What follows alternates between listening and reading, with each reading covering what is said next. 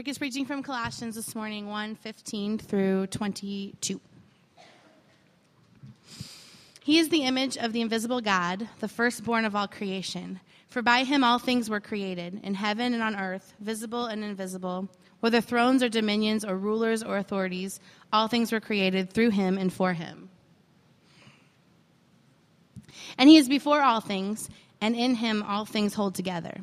And he is the head of the body, the church. He is the beginning, the firstborn from the dead, that in everything he might be preeminent. For in him all the fullness of God was pleased to dwell, and through him to reconcile to himself to all things, whether on earth or in heaven, making peace by the blood of the cross. And you who once were alienated and hostile in mind, doing evil deeds, he is now reconciled in his body of flesh by his death, in order to present you holy and blameless and above reproach before him. Thanks, Kelly. Good morning, everybody. How's it going? I'd like to pray again, if you don't mind. You came to church this morning, so I'm assuming you don't mind. God, thanks for today. Thank you for these people who have gathered in your name, Father. I pray that you would draw us closely to yourself as we seek to hear from you, Father. Lord, I pray that you would illuminate your Son Jesus and his character to us this morning. Lord, we love you and we give you praise and glory and honor, and we ask that you free us from distraction this morning and allow us to dig deep into your word and understand the character of your Son Jesus. It's in his name that I pray. Amen. So we're launching out this morning, and we're kind of in the middle of a big picture thing, series where we're kind of talking about the body of Christ, and we just finished Beauty or Beast, and this is a sort of a mini part 2 of that, just talking about the character of Jesus and some character traits of him. We're not going to look at Gospels. We're going to look at the writings of Paul as he has the character of Christ revealed to him in the midst of that, or to us in what he's speaking to us.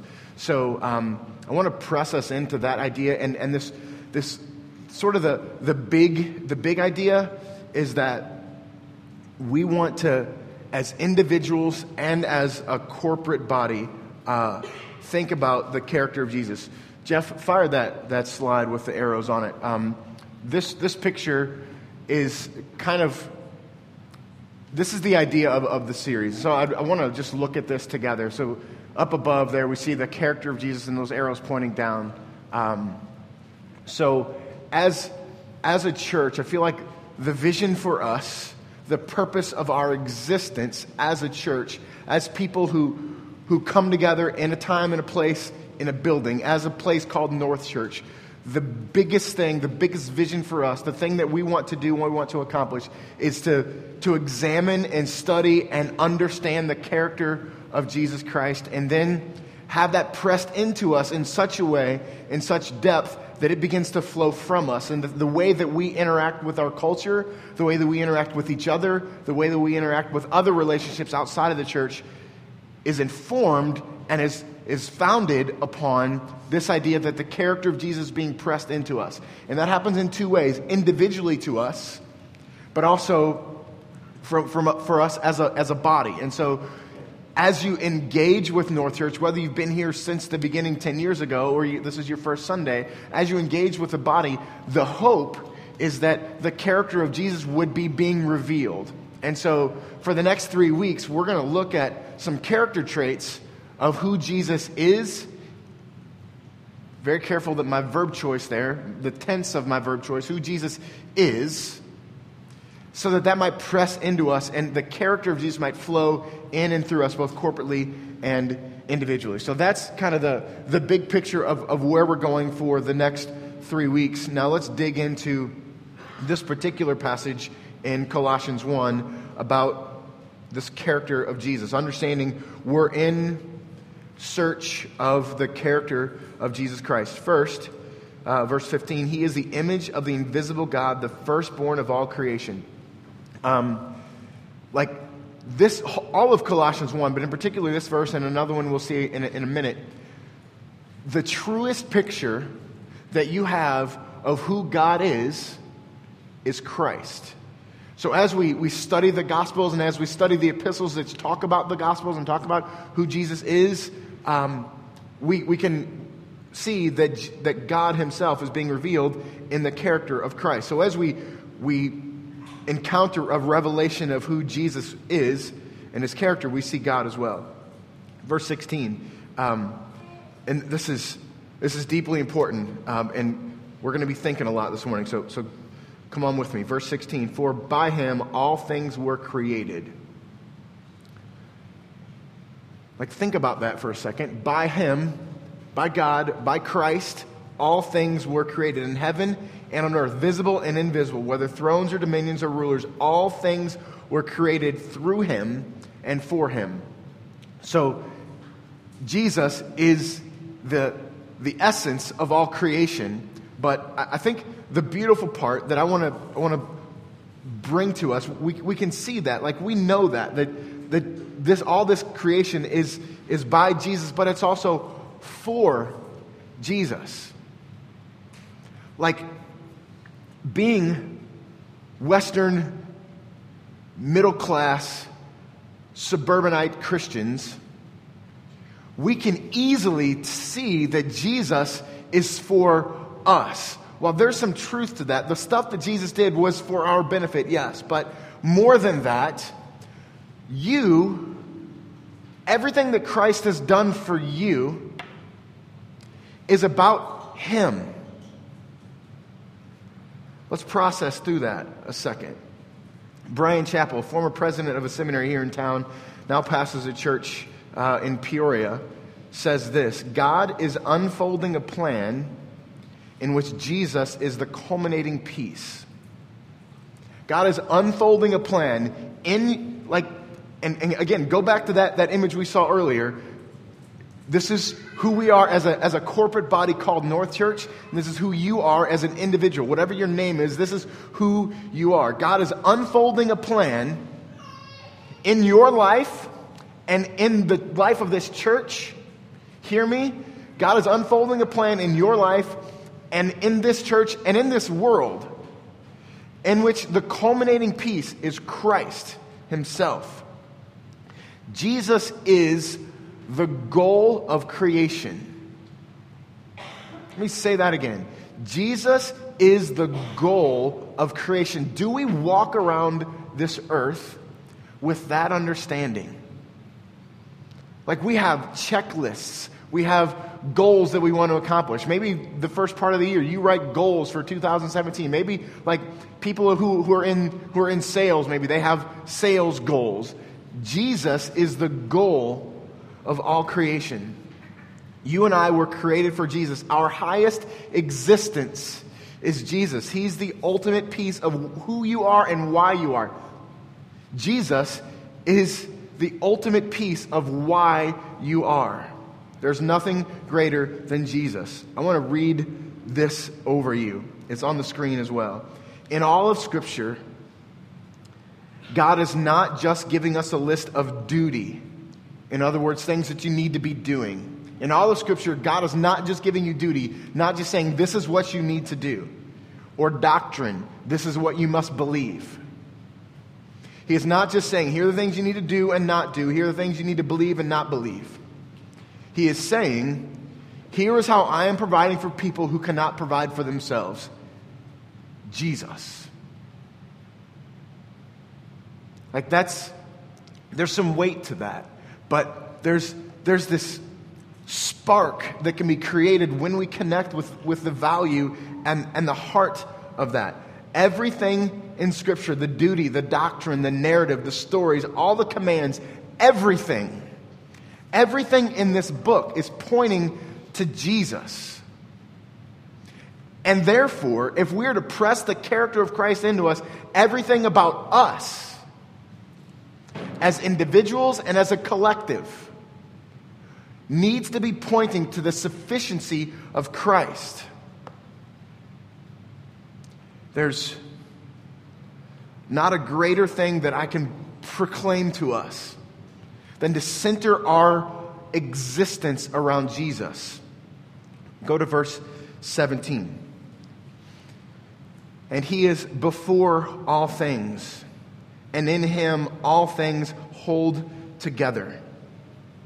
That one's really hard for me. In Christ all things are held together. In Christ all things are held together. And I look around my planet, I look around my city, and I have a hard time. Get this thing together, Jesus. Like, this verse is hard for me. Is it hard for you? Can we be honest with each other? All things are held together by Jesus. Then why is there pain here? I've lived in Ferguson since I was 6 months old. And I see all this misrepresentation of Christ, but I see a lot of Ferguson, and I see all this stuff in life, and I see the society, and I see the politics, and I see poverty, and I see everything in this world, and I wonder how verse 17 can be true and Jesus still be good. Do you wonder that? If you're paying attention and you're honest about your faith, you probably should be. But I think we're taught as kids, if you're a church kid, you're taught to dismiss that. But you can't escape the reality of what you see. But there's something, I think the preeminence of Christ speaks to us that there's something bigger than this moment. There's something bigger than the 70-ish years you get to spend on this planet. There's something bigger, and it's Jesus. And he is preeminent. That's what it says in verse 18. He is the head of the body, the church. He is the head of the body of the church. Let me explain what that means. Jesus is the head. Headship does not mean authority. Headship means responsibility. Jesus is responsible for the church. And that's a global church, and that's a specific church, and that's your own personal heart. Jesus is responsible for it. He is the beginning, the firstborn of the dead, that in everything he might be preeminent. Last night, Mia, my 12-year-old daughter, asked me what the sermon was about today. And I said, Jesus is preeminent. And she's like, what? What does preeminent mean? Preeminent means to have first place. To have first place. Jesus has first place.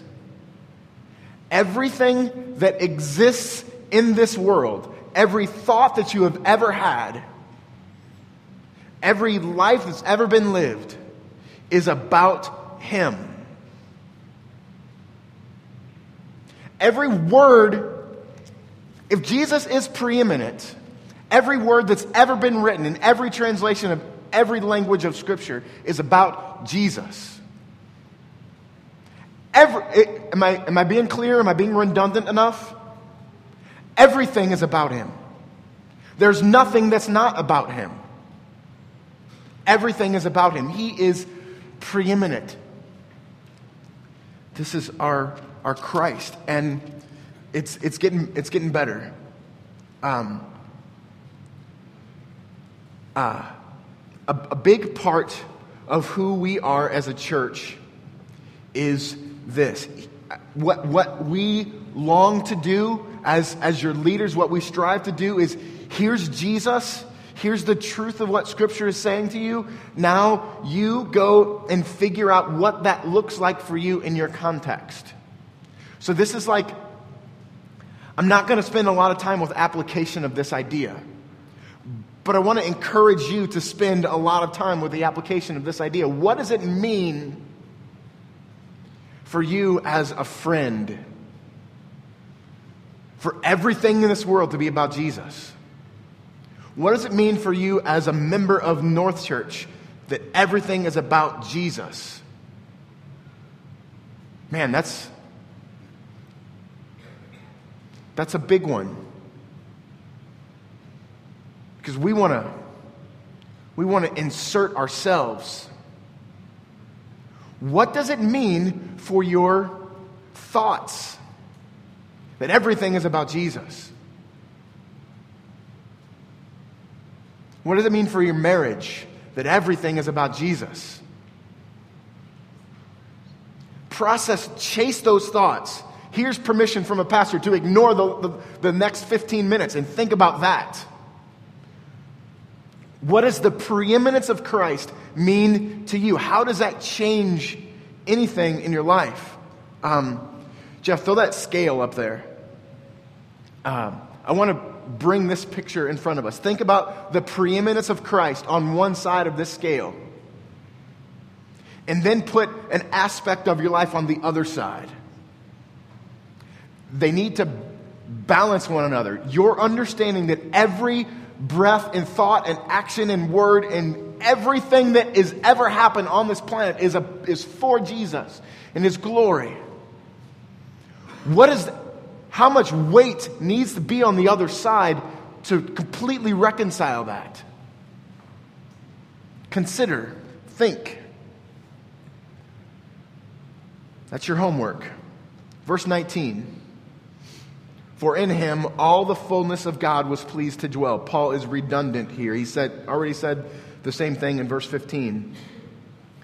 Everything that is God is present in Christ. So, verse 20 is a transition. Everything 15 to 19 is what Jesus is, that is preeminent, to who Jesus is, where he gets specific character traits of who Jesus is. Verse 20. Now through Him, to reconcile to Himself all things, whether on earth or in heaven, making peace by the cross. The point of this series, the point of this passage, the point of this sermon is to see the character of Jesus and then model or attempt to model the character of Jesus. This is the central verse for that idea. Jesus reconciled. Jesus reconciled. All right, let's back up a little bit and see that you're for Jesus. Your existence here is for Christ. And a specific character trait of Christ is that He reconciled things. If you are here for Jesus, we ought to be about reconciling things. Look around your world, look around your life, look around the little circles that you find yourself in, and look around the big circles that you find yourself in. To model the character of Jesus is to reconcile. What's broken in our world? Some of you have open journals in front of your lap. Write down something in there that's broken in your world. Maybe it's a friendship. Maybe it's something bigger. Write down something that's broken. And then ask God to show you what it means, what your role is in that reconciliation. Here's a definition, several definitions that I found about reconciling. Bringing broken things together, making peace, connecting enemies, bringing love and hope to loveless and hopeless people and situations. That's a good one. I think that's a good one for us. Bringing love and hope to loveless and hopeless people and situations. Like, this is the call of your life. The reason you're here is to bring love and hope to loveless and hopeless. Man, here's the deal. This is a frustrating thing for me to pastor a church in North County, is that there's a lot of, the idea that permeates our culture is we need to get out of this place. If I can make a little bit more money, I can go live someplace else, someplace better. But if the reality is that we are here on this planet to reconcile things, if everything that's here is about Christ and not about us, people ought to be beating down the doors to get here. The hopeless and loveless is all around us. Do you view the world that way? If we see hopelessness, that ought to be exciting for us. Think about Jesus leaving the perfection of heaven for all eternity past, receiving praise, glory, and honor, and everything was about him. And he left to come to this place because he found hopelessness here. And he wanted to inject his hope here. This is the character of Christ. And if we're really serious about what we say we're really serious about, we've got to be about injecting hope into hopelessness. And the beautiful part about that is that's where joy is found. I think I don't have to spend a lot of time convincing you that the pursuits of this world, the things this world tells us are valuable, are really not. Do I need to spend time convincing you of that? The second thing that verse 20 shows us about the character of Christ is that Jesus sacrificed through him to reconcile all things to himself, whether on earth or in heaven, making peace by the blood of the cross. His reconciliation came at the price of the sacrifice of his life. Jesus sacrificed. Last week, when we talked about communion, we talked about the idea that communion is Jesus exclaiming that you are more important than me. And that's true. On the cross, as we celebrate communion, and we'll take it again here in a little bit, as we celebrate communion, we're exclaiming the fact that Christ on the cross and in his resurrection said that you are more important than me. But I think there's a deeper piece that I wish I would have said yesterday, or last week, but luckily I get to say it this week. The most self-interested thing that you can do is to sacrifice. The most self-interested thing that you can do is to sacrifice. Likely, this is opinion here. I'm not speaking authoritatively. This is opinion. Likely, the most Christ-serving thing that Christ ever did was die on the cross. Hebrews says that Christ endured the cross for the joy that was set before him. The most self-interested thing that you can do, and we are self-interested creatures. You are a self-interested creature. You're a self-interested creature because you were made in the image of God. The most self-interested thing that you can do is sacrifice. Men, look at me for a second. Men that are married, look at me for a second. The most self-interested thing that you can do today is to find a job that's your wife's and do that job today. That's self-interested. Because when we act like Jesus, when we sacrifice like Christ did, when we put the welfare of another above the welfare of ourselves, God shows up every time. I promise. The most self-interested thing that we can do, the thing that will bring you the most and greatest joy, is to sacrifice.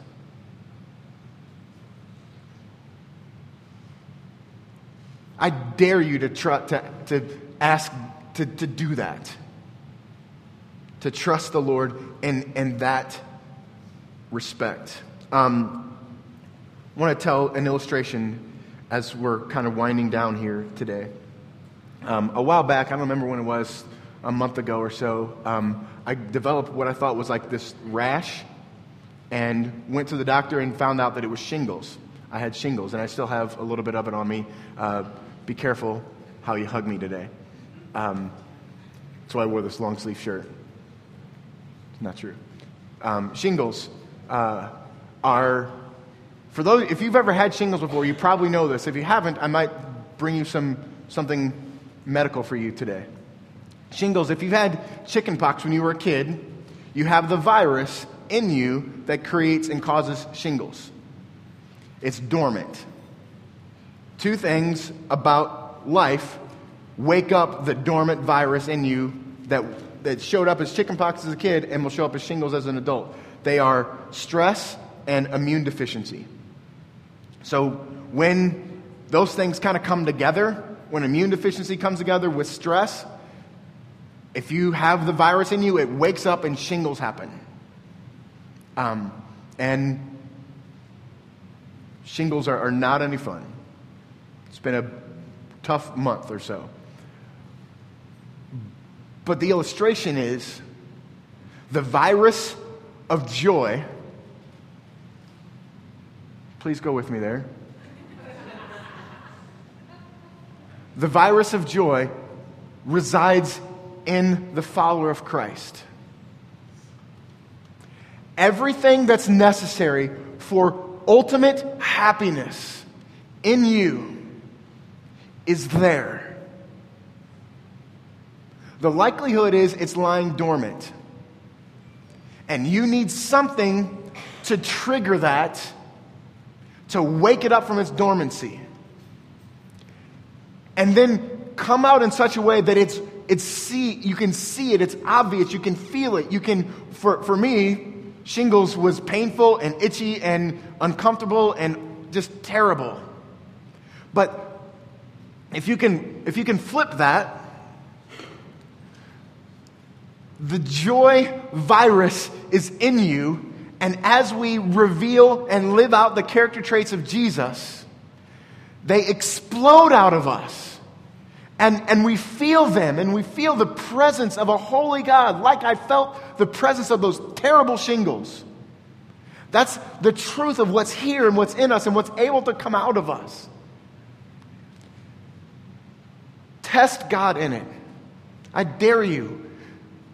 Act like Jesus. See the character of Christ being revealed in us. And that's like, at the beginning, I showed you that image of Christ and the character of Jesus individually and corporately. Like, this is where we're going, people. Trying to understand and press the character of Jesus into us in a very self-interested way. Do you guys want to be happy? Do you guys want to be joyful? Yes. Here's the path. The path isn't a bigger, better life or a house or a job or something. The path is the character of Jesus pressed into your soul. This is Jesus. Let me end with the last couple of verses. Actually, hold on. Sacrifice, great opportunity. You guys turn around and look at that school supply donation box back there. It's full now, but that's for a lot of schools throughout the area of North County. We're going to empty that. It's really full, so you guys won't feel bad that there's nothing in there. But here's an opportunity to sacrifice. Skip the coffee. Skip the dinner, the dessert at dinner. Skip something and go buy some pencils. Go buy some pencils. There's something in your bulletin about 1 million meals. There's read more about it in your bulletin. An opportunity for us to serve and give 1 million meals out to the community, to the world, actually. Go to a school this week. There's teachers in this room. Kelly's back there nodding her head. Teachers, kids are going. Some are going back to school this week. Some are going back to school next week. But teachers are there right now. Walk to a school in your neighborhood. Knock on the front door and say, I hope you don't think this is weird. I live down the street. I'd like to come and read to kids or tutor kids or do something with kids today. Kelly, how excited would you be if some random person showed up at your door like that? Yeah. Everybody that's in this room, there's a school within 1 mile of your house. I promise you. Go knock on that door tomorrow. Here's even more. To sacrifice, take a vacation day 3 times a semester, and on a Friday, go sit and read to kids. Lots of opportunities. You go figure it out, how you can sacrifice. Verse 21 and 22. And you who were once alienated and hostile in mind, doing evil deeds, he is now reconciled in his body and flesh by his death, in order to present you as holy and blameless, above reproach before him. Holy and blameless. This is the life of Christ for you, to present you to God holy and blameless. Rest in that. One of my favorite phrases in all of Scripture is, because of Christ, you are holy and blameless. I do this from time to time. Let's do it this morning. Let's say it together. I am holy and blameless, all right? You guys ready? I am holy and blameless. Let me say that again, and then I'm going to pause, and I want you to consider what you just said. I am holy and blameless.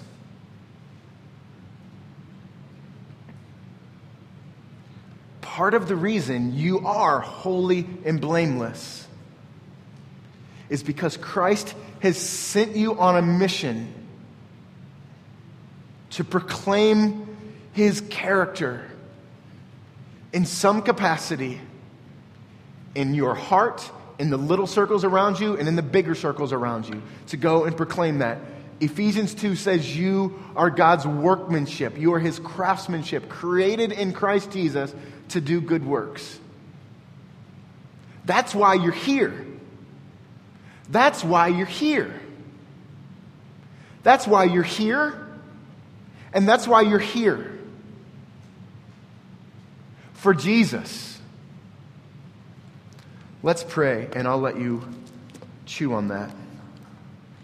God, I thank you so much for your son Jesus.